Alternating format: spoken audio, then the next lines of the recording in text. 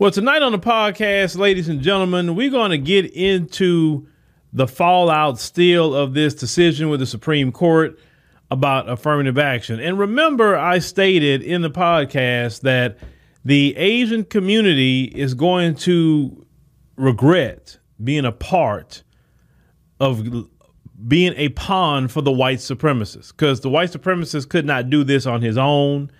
His new strategy is use all these immigrants that came into this country to try to unravel all the protections that actually help out those immigrants that come here to this country. So you remember the lady that we talked about a few nights ago named Yatin Chu? Let me put that tweet up. So you remember this lady right here? And she said, I told my daughter that today is a big day. He said they've ended affirmative action. Isn't it what you've been fighting for? She asked. And I said, yes. Now, you know, Yatin is that woman at the bottom in the blue to the right. But check this out, Yatin. Since you want to unravel some things, let's see how them same people you teamed up with is screwing you. Let's put this up. Now, the guy that you see up there, a Robin Voss, he is a representative from Wisconsin. The guy, Dan Lennington, is an attorney, and he's also part of the right wing. As you can see here, it says SCOTUS, eliminating racial discrimination means eliminating all of it, and that came from Chief Justice John Roberts. So he says the Wisconsin legislation can take some easy steps after this decision, such as fixing numerous scholarships, grants, and programs that exclude millions of Wisconsinites because of their race. Just one example. And then he put down here the minority undergraduate grants. You know, the things that you don't have to pay back. It says in this section, minority undergraduate means an undergraduate student who it is a Black American, it is an American Indian, is a Hispanic, is a person who is admitted to the United States after December 31, 1975. And who's either a former citizen of Laos, Vietnam, or Cambodia, or whose ancestor was a citizen of Laos, Vietnam, or Cambodia. There is established to be administered by the board, the Minority Undergraduate Retention Grant Program for minority undergraduates enrolled in private, nonprofit higher educational institutions in this state or in a technical college in this state. So already, Yatin, they're now going after those grants that was for Asians. And they're going after those programs that Asians can get in. And they talking about technical school. So they're not even just talking about college. Now they're talking about technical school to take away grants and scholarships and everything from the Asian community. But remember, Yatin, Black people were the problem. See, I'm not tripping on them taking anything. You know why I'm not tripping on it? For multiple reasons. But the main reason why I'm not tripping on it is because we wasn't getting it anyway. We were not getting it.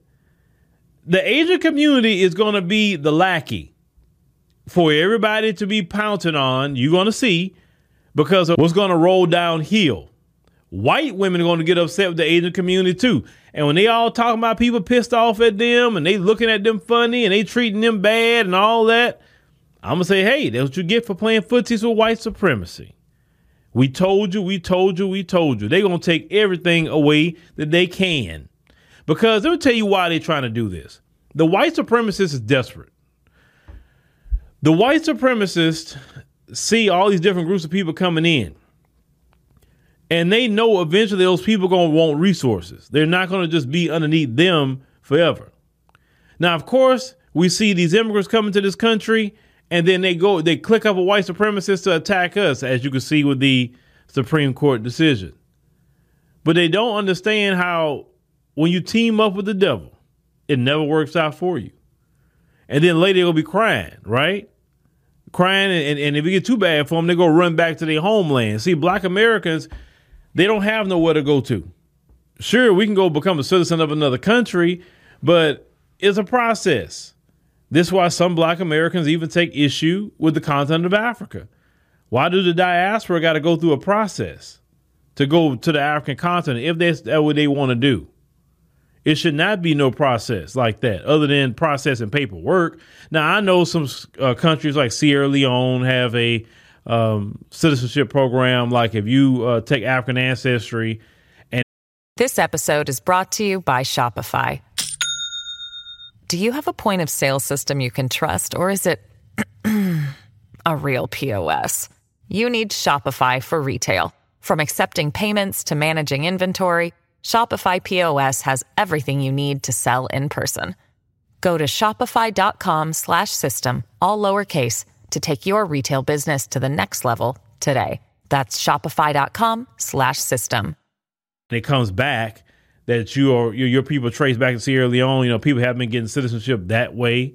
And I love that program actually better than any. I think all African countries need to take that program and say, hey, if you trace back here, then you should get a citizenship. That would be real good. I really support that kind of program. But we're going to see more and more of the unraveling of programs that a lot of these other people benefit from. Everybody going to start losing things now, especially in the red states. You better believe that. Now, let's get to the meat of what I want to talk about tonight. There's a video from Dr. Claude Anderson I mentioned a few podcasts ago. I said I wanted to get into this. And let's listen to Dr. Claude Anderson and why he state in this particular clip why we should focus on reparations. Let's roll that. We're going to talk about, I guess I can call it shampoo. Okay? Now, all of you know that when you're going to go down and clean your carpeting, you go down to the store, you get the machine, and you go in and buy a little thing called shampoo to clean the carpet. And what shampoo does is really, it takes the sham out and leaves the poo in. Okay? And that's what's been going on through history with black folk. They keep taking the sham out, you see, and leaving the poo in. So this morning, we're going to do a little shampooing, okay? And we're going to start off, and I'm going to show you, take you right through history again, through a second segment of history, and we're going to start dealing with some of the issues about reparation. And everything I tell you must be taken in that context if you really, truly are going to understand the nature of reparations. That's the only way you're going to do it. You must understand the nature of it. And what it's saying is this, what I'm saying to you, is that reparations is not a nicety. It's not something nice to have for black folk. It is now an absolute necessity. If you do not get reparations soon, black folk, as I told you before, are through. Reparation is not a nicety, it's a necessity. Now, I first wrote my book, Black Labor, White Wealth. That's what I was telling you then. That's been 7 years ago. When I wrote the first affirmative action plan in the United States in 1971 that Jeb Bush just killed in Florida, as you all been reading about in the paper. I wrote that plan in 1971 as reparations for black folk. And nobody was giving anything to black folk for reparations at that time, but it was killed off within 6 months. It was converted to things for minority, women, children, gay, handicapped, midgets, humpbacks, everybody else. Everybody but black folk. And it was diluted down and black folk got nothing out of it. So affirmative action was dead 6 months after I put it on the floor. But now they've been given the pretense that somehow they've had affirmative action all these years. And they haven't had anything for black folk. Black folk haven't gotten anything out of affirmative action. And so in a way, I'm glad that affirmative action is now dead. I want them to bury it, and throw flowers, commemorate, and let it go. And I want black folks to go to reparations. Because that's the only way. You got to have reparations. There's no other choice. So as you heard Dr. Claude Anderson, he said that let affirmative action die. He created affirmative action in Florida. He was the creator of it. And he said within 6 months, they undermined it. They muddied the water. They made it where it didn't even benefit black people as it should have benefited black people, those who are descendants of slaves. It did not benefit us at all. But he said focus on reparations, and lineage-based reparations is important. He said that black folks need reparations. He was saying it at that time, and it's more so today that black folks need reparations. As you can see, if you focus on reparations based on race and saying it's black race, you see what happens when you focus on race. They'll strike it down and say, no, you can't do anything specific for a one group, right? So it has to be lineage, and it has precedent on that with the Native American tribes. So lineage-based is the right way to go. on top of that decision, believe it or not, Yatin, that decision actually helped black people more than what you think. Now you say, Phil, how did that decision help black people more than you think in the area of reparations? Well, while Yatin was celebrating, in her mind, black people being put into colleges and universities over them, because they thought that you can't qualify, you can't do the work, you can't. That's what they think automatically. So you taking a place for them with their arrogant behind. They got she from China. They got universities in China her behind her children go to. Why in the hell is she fighting for universities here? Or why didn't they go build their own universities in America? Right? What Yatin didn't realize is that even This episode is brought to you by Shopify. Do you have a point of sale system you can trust, or is it a real POS? You need Shopify for retail. From accepting payments to managing inventory, Shopify POS has everything you need to sell in person. Go to shopify.com/system, all lowercase, to take your retail business to the next level today. That's shopify.com/system. Supreme Court justices, Clarence Thomas, which a lot of people don't like, and Justice Neil Gorsuch, in their opinion, they said certain language that we needed to make sure that was written down already. Let's take a look at what Neil Gorsuch says, because what he says is actually very important. So let's start. It says the white category sweeps in anyone from Europe, Asia, west of India. So those East Indians, they're not calling them white. Oh no, they say you Asian, you are not white. Okay, so let's think about that. West of India. That's interesting because west of India is actually China, if you really want to go there. Japan is west of India. It said, and North Africa. It said that includes those of Welsh, Norwegian, Greek, Italian, Moroccan, Lebanese, Turkish, or Iranian descent.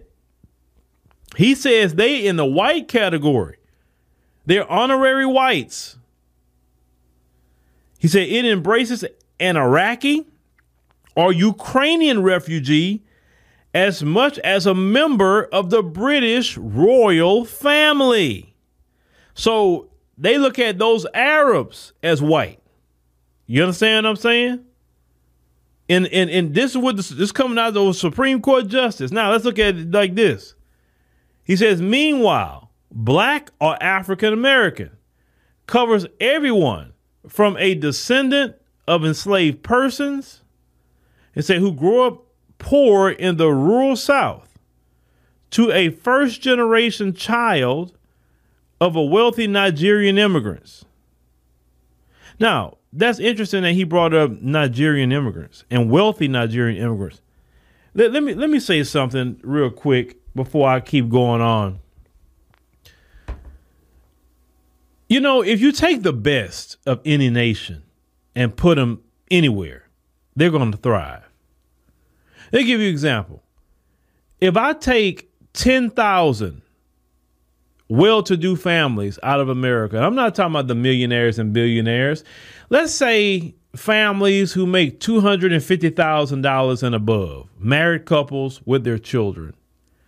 And I take all 10,000 families who still have ability to make money here in America and use it in the African continent. So I take those 10,000 families and I place them. We could pick a country. We could say Nigeria. We could say Ghana. We could say wherever, Namibia, South Africa, Kenya, wherever we want to place them. And we take those 10,000 families, and immediately when those families get there, they already been educated before they came. They already been running businesses before they came. And they'll hit the ground running. And in a short amount of time, they have surpassed the average everyday person in that country. And more black Americans of the upper echelon keep coming and coming and coming for years. and doing that, right? If you look at the statistics of those black people will earn more, have more education, their families will stay together, etc. Versus the average everyday person in that country who's struggling, who's suffering, they won't have the access to income, the access to the best schools, access to people in government, access to judges, law enforcement, so things can go their way when their kids get into trouble. And then if those people start saying, well, hey, I came over here to Namibia and within 5 years, I done passed all y'all. How I'm doing it? And then the people be looking like, what? You come in here with an advantage. So a lot of times what happens with immigrants, even those who come from certain countries, they're not the average everyday person that's getting up 4 or 5 o'clock in the morning, getting on a tuk-tuk, getting on a boda, and trying to go to work every day. It's not those people. It's the upper echelon people in these African countries with government officials' kids that have certain ties, certain government officials who sold out to the West, sending their kids over here or their families over here. And then what the United States do, especially here, let's say if there was a doctor already over there in Nigeria, they'll make them go back to school here. But since they already was a doctor, you breathe through school. You already know the job, right? And then they give their kids opportunities and different things like that. So if you bring the best of the best here, you bring the best of India here, you bring the best of China here, of course they're going to do better than the average citizen because you're bringing the best. I just wanted to just put that in there because people don't understand. Now, when you're talking about those coming from Latin America and through that southern border, that's just your labor class. That's not your top of the echelon people coming across that way, because upper class people are not going to be going through no trek through no Mexico on foot. They're not about to do that. That's your labor class coming over here for those low skill work jobs. Your upper echelon people, their kids are going to Harvard. All these African immigrants, Caribbean immigrants, Indian immigrants, Chinese immigrants, all these different people that's going to the Harvards and the Yales and all of that. These are your connected, well-to-do people coming from these foreign countries. And the issue is with those who are black in skin, not culture, because black is our culture, Nigeria is their culture, Ghana is their culture, whatever place they come from, they put them in there definitely on purpose because they don't want a descendant of slave in there, because that's a totally different conversation at that point. But let's continue. He says, to a black identifying applicant with a multiracial ancestry whose family lives in a typical American suburb. Now let's get to Clarence Thomas and what he said. He said, members of the same race do not all share the exact same experiences and viewpoints. Far from it. He said, a black person from rural Alabama surely has different experiences than a black person from Manhattan or a black first-generation immigrant from Nigeria. Well, they keep harping in on Nigeria and say in the same way that a white person from rural Vermont has a different perspective than a white person from Houston, Texas. However, the acts apply to freedmen. He said refugees, a formerly race-neutral category, not blacks writ large. And because not all blacks in the United States were former slaves, freedmen was decidedly under-inclusive proxy for race. So this is my issue. I'm not talking about Clarence Thomas's explanation, but you got on record, I think Ketanji Brown Jackson also called this descendants of slaves. She called this freedmen as well. You have a Supreme Court justices are saying that term. Also Justice Brett Kavanaugh talked about descendants of slaves in certain opinions too. So when the Supreme Court justices are putting that down, that term, that delineation term, calling us freedmen, calling us descendants of slaves, that helps Black America with lineage-based reparations. You have to understand that, because now, since the Supreme Court, it says your group is a descendant of slaves or freedmen, and there's only one group of people that's a descendant of slaves in America, then you can keep going about lineage-based reparations, because now you have a standing with you having delineation outside of just black You understand? Because if you just say, oh, well, all black people should get it for discrimination, it's not for discrimination. It's not for redlining and all of that. It is for slavery and the wealth that was built by the white supremacists off of our backs. This affirmative action thing, as Dr. Claude Anderson said, let it die, let it burn to the ground, because no affirmative action has not benefited Black America at all. It has benefited white America, white women in particular. After white women, it's benefited white LGBT, white disabled, white whoever, and then everybody else. These so-called minority grants and programs have not benefited Black America like it was supposed to. It has benefited everybody else. So don't let the Democrats play this trick game they're gonna play with you and try to say, hey, get us in there because they're gonna take away all those minority set-asides. No, let it go. Listen, they can take it a step further. I will say this. Hey, conservatives, white GOP conservatives, I want you to make sure you equalize the races in sports too, in college. Yeah, I want you, because see, you have all those black basketball players on there. I want you to say it's not equal and they should have an equality for white people. Because you know what they're doing now, right? The white supremacists now are saying that he's being discriminated against for his race. I mean, you can't make this up. You can't. So now they're victims now. Listen, the whole time they have been telling me and you to stop playing the victim. We always victim. You know, hey, get an education, go work, don't stop crying all the time. Now they're crying. Wait a minute, Mr. and Miss White Supremacists. I thought you said stop playing the victim, and now you're playing the victim? So see, I told you, if they breathing and speaking to you, they lying. How many times I've told you that?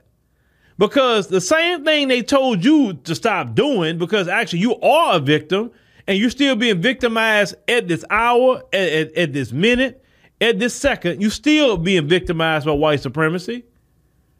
It's okay for them to cry victim. It's okay for them to cry discrimination all of a sudden now. Oh, I couldn't get into college because I'm white. I couldn't get into college. Do you know what kind of sick joke that is at this point? They control everything in this country. They control the schools. They control the laws. They control the government. They control everything. And then they want to say that because the white people who own or run the school or whatever they're doing, because they decide to take a little bit and give to people outside of white, and they're going to make sure to give black people the least out of that. Other white people are saying the white people that's running things are discriminating against white people. How can you have, so basically you're saying that's white on white discrimination? So that's what you're saying, because Harvard University is not an HBCU. So that is ran by white people. So you speaking about white on white discrimination. How does white people discriminate against white people based on color? How do they do that? I'm trying to figure that out. You saying you didn't get a scholarship from a white institution because of the color of your skin. You were the same color they are. How do they hate their own? You say UNC, that's a white institution. How do they hate their own to be so discriminatory against other white people? It doesn't make sense. But this is the deal. They going for broke because they feel like they're losing the system. They're losing it. It's too many people coming in here that's not them. Because Neil Gorsuch could say all day these other groups are white, but these other groups have a mentality for their own people. And even he consider them white. Turkish people are going to be for Turkish people. They're not going to be for them. Iranians going to be for Iranians. Iraqis going to be for Iraqis. They're not going to be for them in the end. And they know this. This is why they want to bring it back to what it used to be. But see, this the issue. This the problem that you got. See, at one point in time in history, Mr. and Miss White Supremacists, You usually can get away with doing a lot of stuff to black people and nobody really knew because you were the gatekeeper of all information. You were the gatekeeper of images going out to the world, videos going out to the world, newspapers, everything. You were the gatekeeper of that. So you can hide when 100 white supremacist terrorists go to a black town and destroy it. You can hide it, but you can't hide it today. See, 100 years ago, someone like me would not have access to the world like I have access now. To tell the truth on you, what you have done, the history, and just to quicken my brothers and sisters to the knowledge of what they need to be quickened to so they can make their own decisions how they deal with you and everything else in the world. See, you're nervous because you don't like a spotlight put on you. Understand? See, you are like a roach. You are like a roach when the lights get cut on you. And the problem is the light has been on this roach and it's scurrying so much. It's scurrying because everybody's seeing them globally. And then your adversaries like China, especially them, they watching you. And you know, the moment you open your mouth, you open your crooked snake fork tongue about them or anything they do in their country, human rights, you know what they're going to tell you? Well, look at what you do to black people. You trying to stop black people from going to college. Why are you doing that? And ride down on you about that. See, black America, unfortunately, Mr. and Miss White supremacists, we are your Achilles heel globally. How you treat us, the world is watching. And if you do us right, the world's watching that too.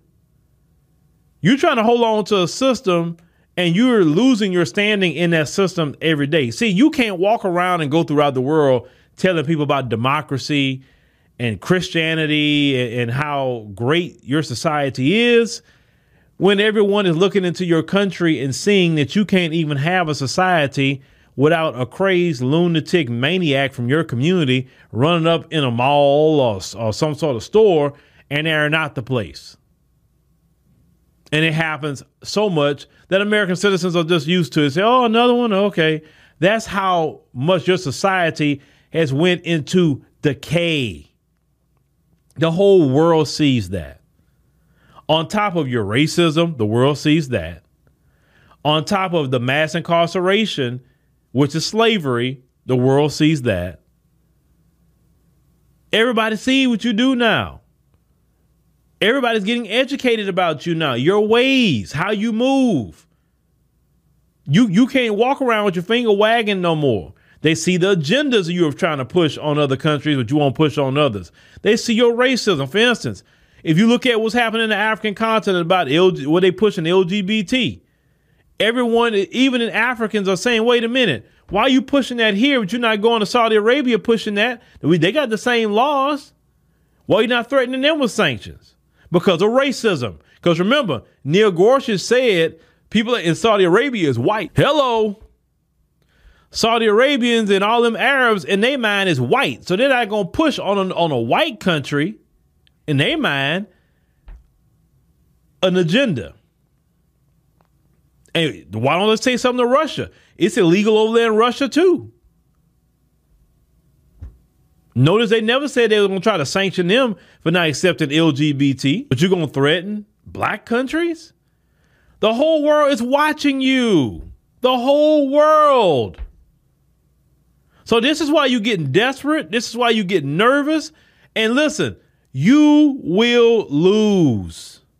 You tried the Civil War. You lost that. You tried to do everything you could to us during Jim Crow and all of that time. You lost that fight too. The more and more you press us, eventually we're going to respond in our own way. But we don't really care about affirmative action. You could take that. We got HBCUs if that's what we want to go to.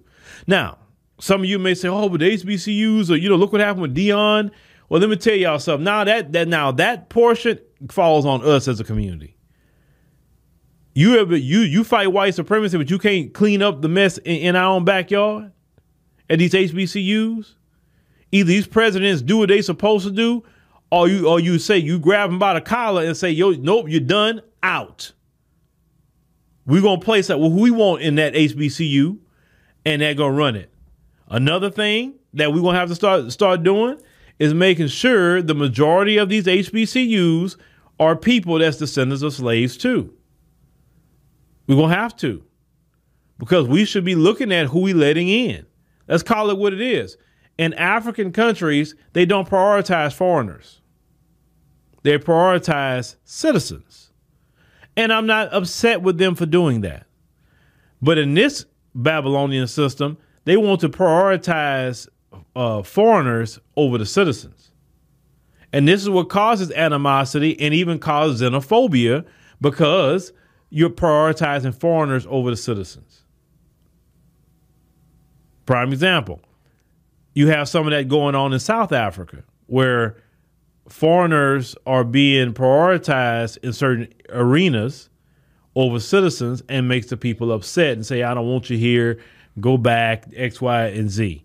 Of course, to me, it's sad, because it is other black people they're talking about a lot. And I would say, look, if you want to be xenophobic, hey, get that colonizer out and then deal with the brothers and sisters. That's how I feel about that. Get that colonizer completely out your country. You know what I'm saying? Because I don't like that. We go attack each other, but we let the white supremacists walk scot-free and don't say nothing to him. You don't run up on him talking about, hey, nope, this farm, this land is my land now. Nope, you can go on this. You descendants of the Netherlands, you Dutch, go back over there. That's your homeland. It's ours. It's been a good run for you. See you. You know, government, give them a plane ticket, ship them on back. Just that simple. I mean, now, if you really want to get down about your country, but we shouldn't be fighting each other. But we need to circle our wagons. And we're going to have to bring all your talent to the HBCUs. We literally could turn that around overnight if we chose to. I'm like this, let them have the institutions. Because at one point in time in this country, you couldn't go no Harvard. You couldn't go no Yale. You couldn't go no Columbia. You couldn't even go to your local college in your town. Because white folks are like, no, you're not coming here. You better go over there where your people at and go get an education over there.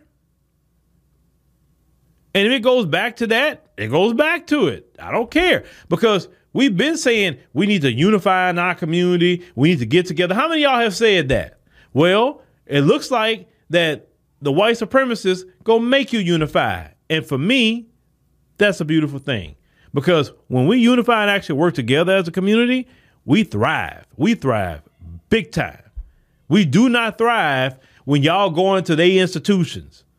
We don't thrive when the majority of us are working for them. We don't thrive like that. We stay an employee.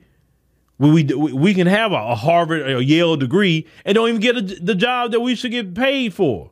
And then if we do get the job, so you got a Harvard degree and you got Becky coming in from freaking Purdue University making more money than you. You went to Harvard as a black person. You know what I'm saying? I mean, like, what? I'm like this. What's the point? I don't like the sabotage.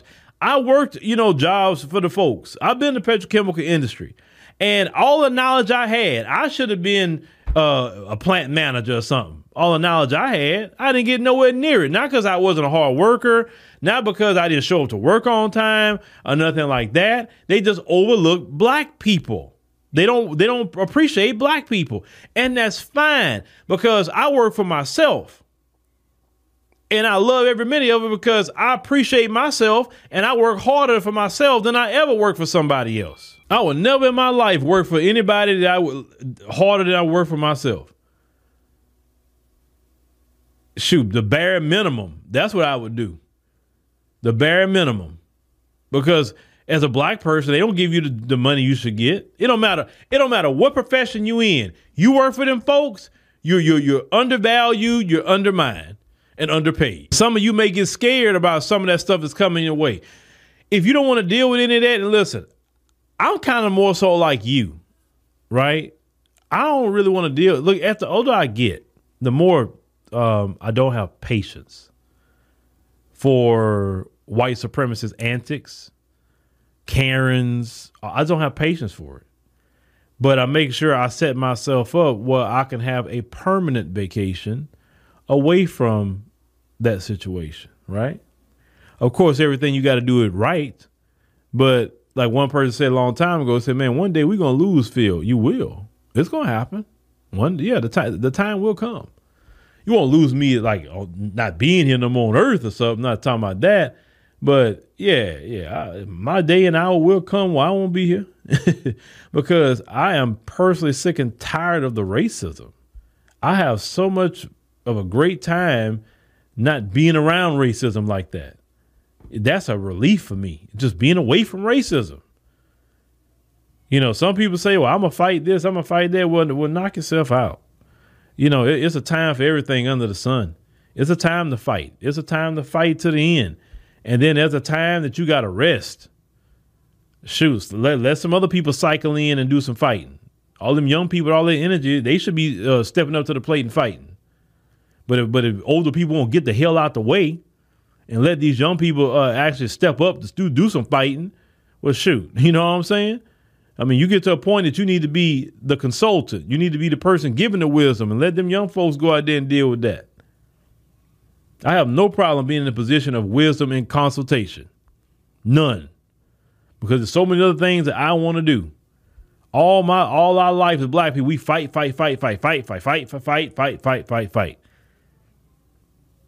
And you should not back down and you let anybody run over you. No, I ain't no punk at all. But it gets tiresome. And sometimes you just need a break. You may need a break, a month break. You may want 6 months break. You may want it. Hell, you may say, I'm living my best life now. I'm done. I'm waking up in the morning, go work out, come back, chill my nerves, drink me some good fresh squeezed juice or something.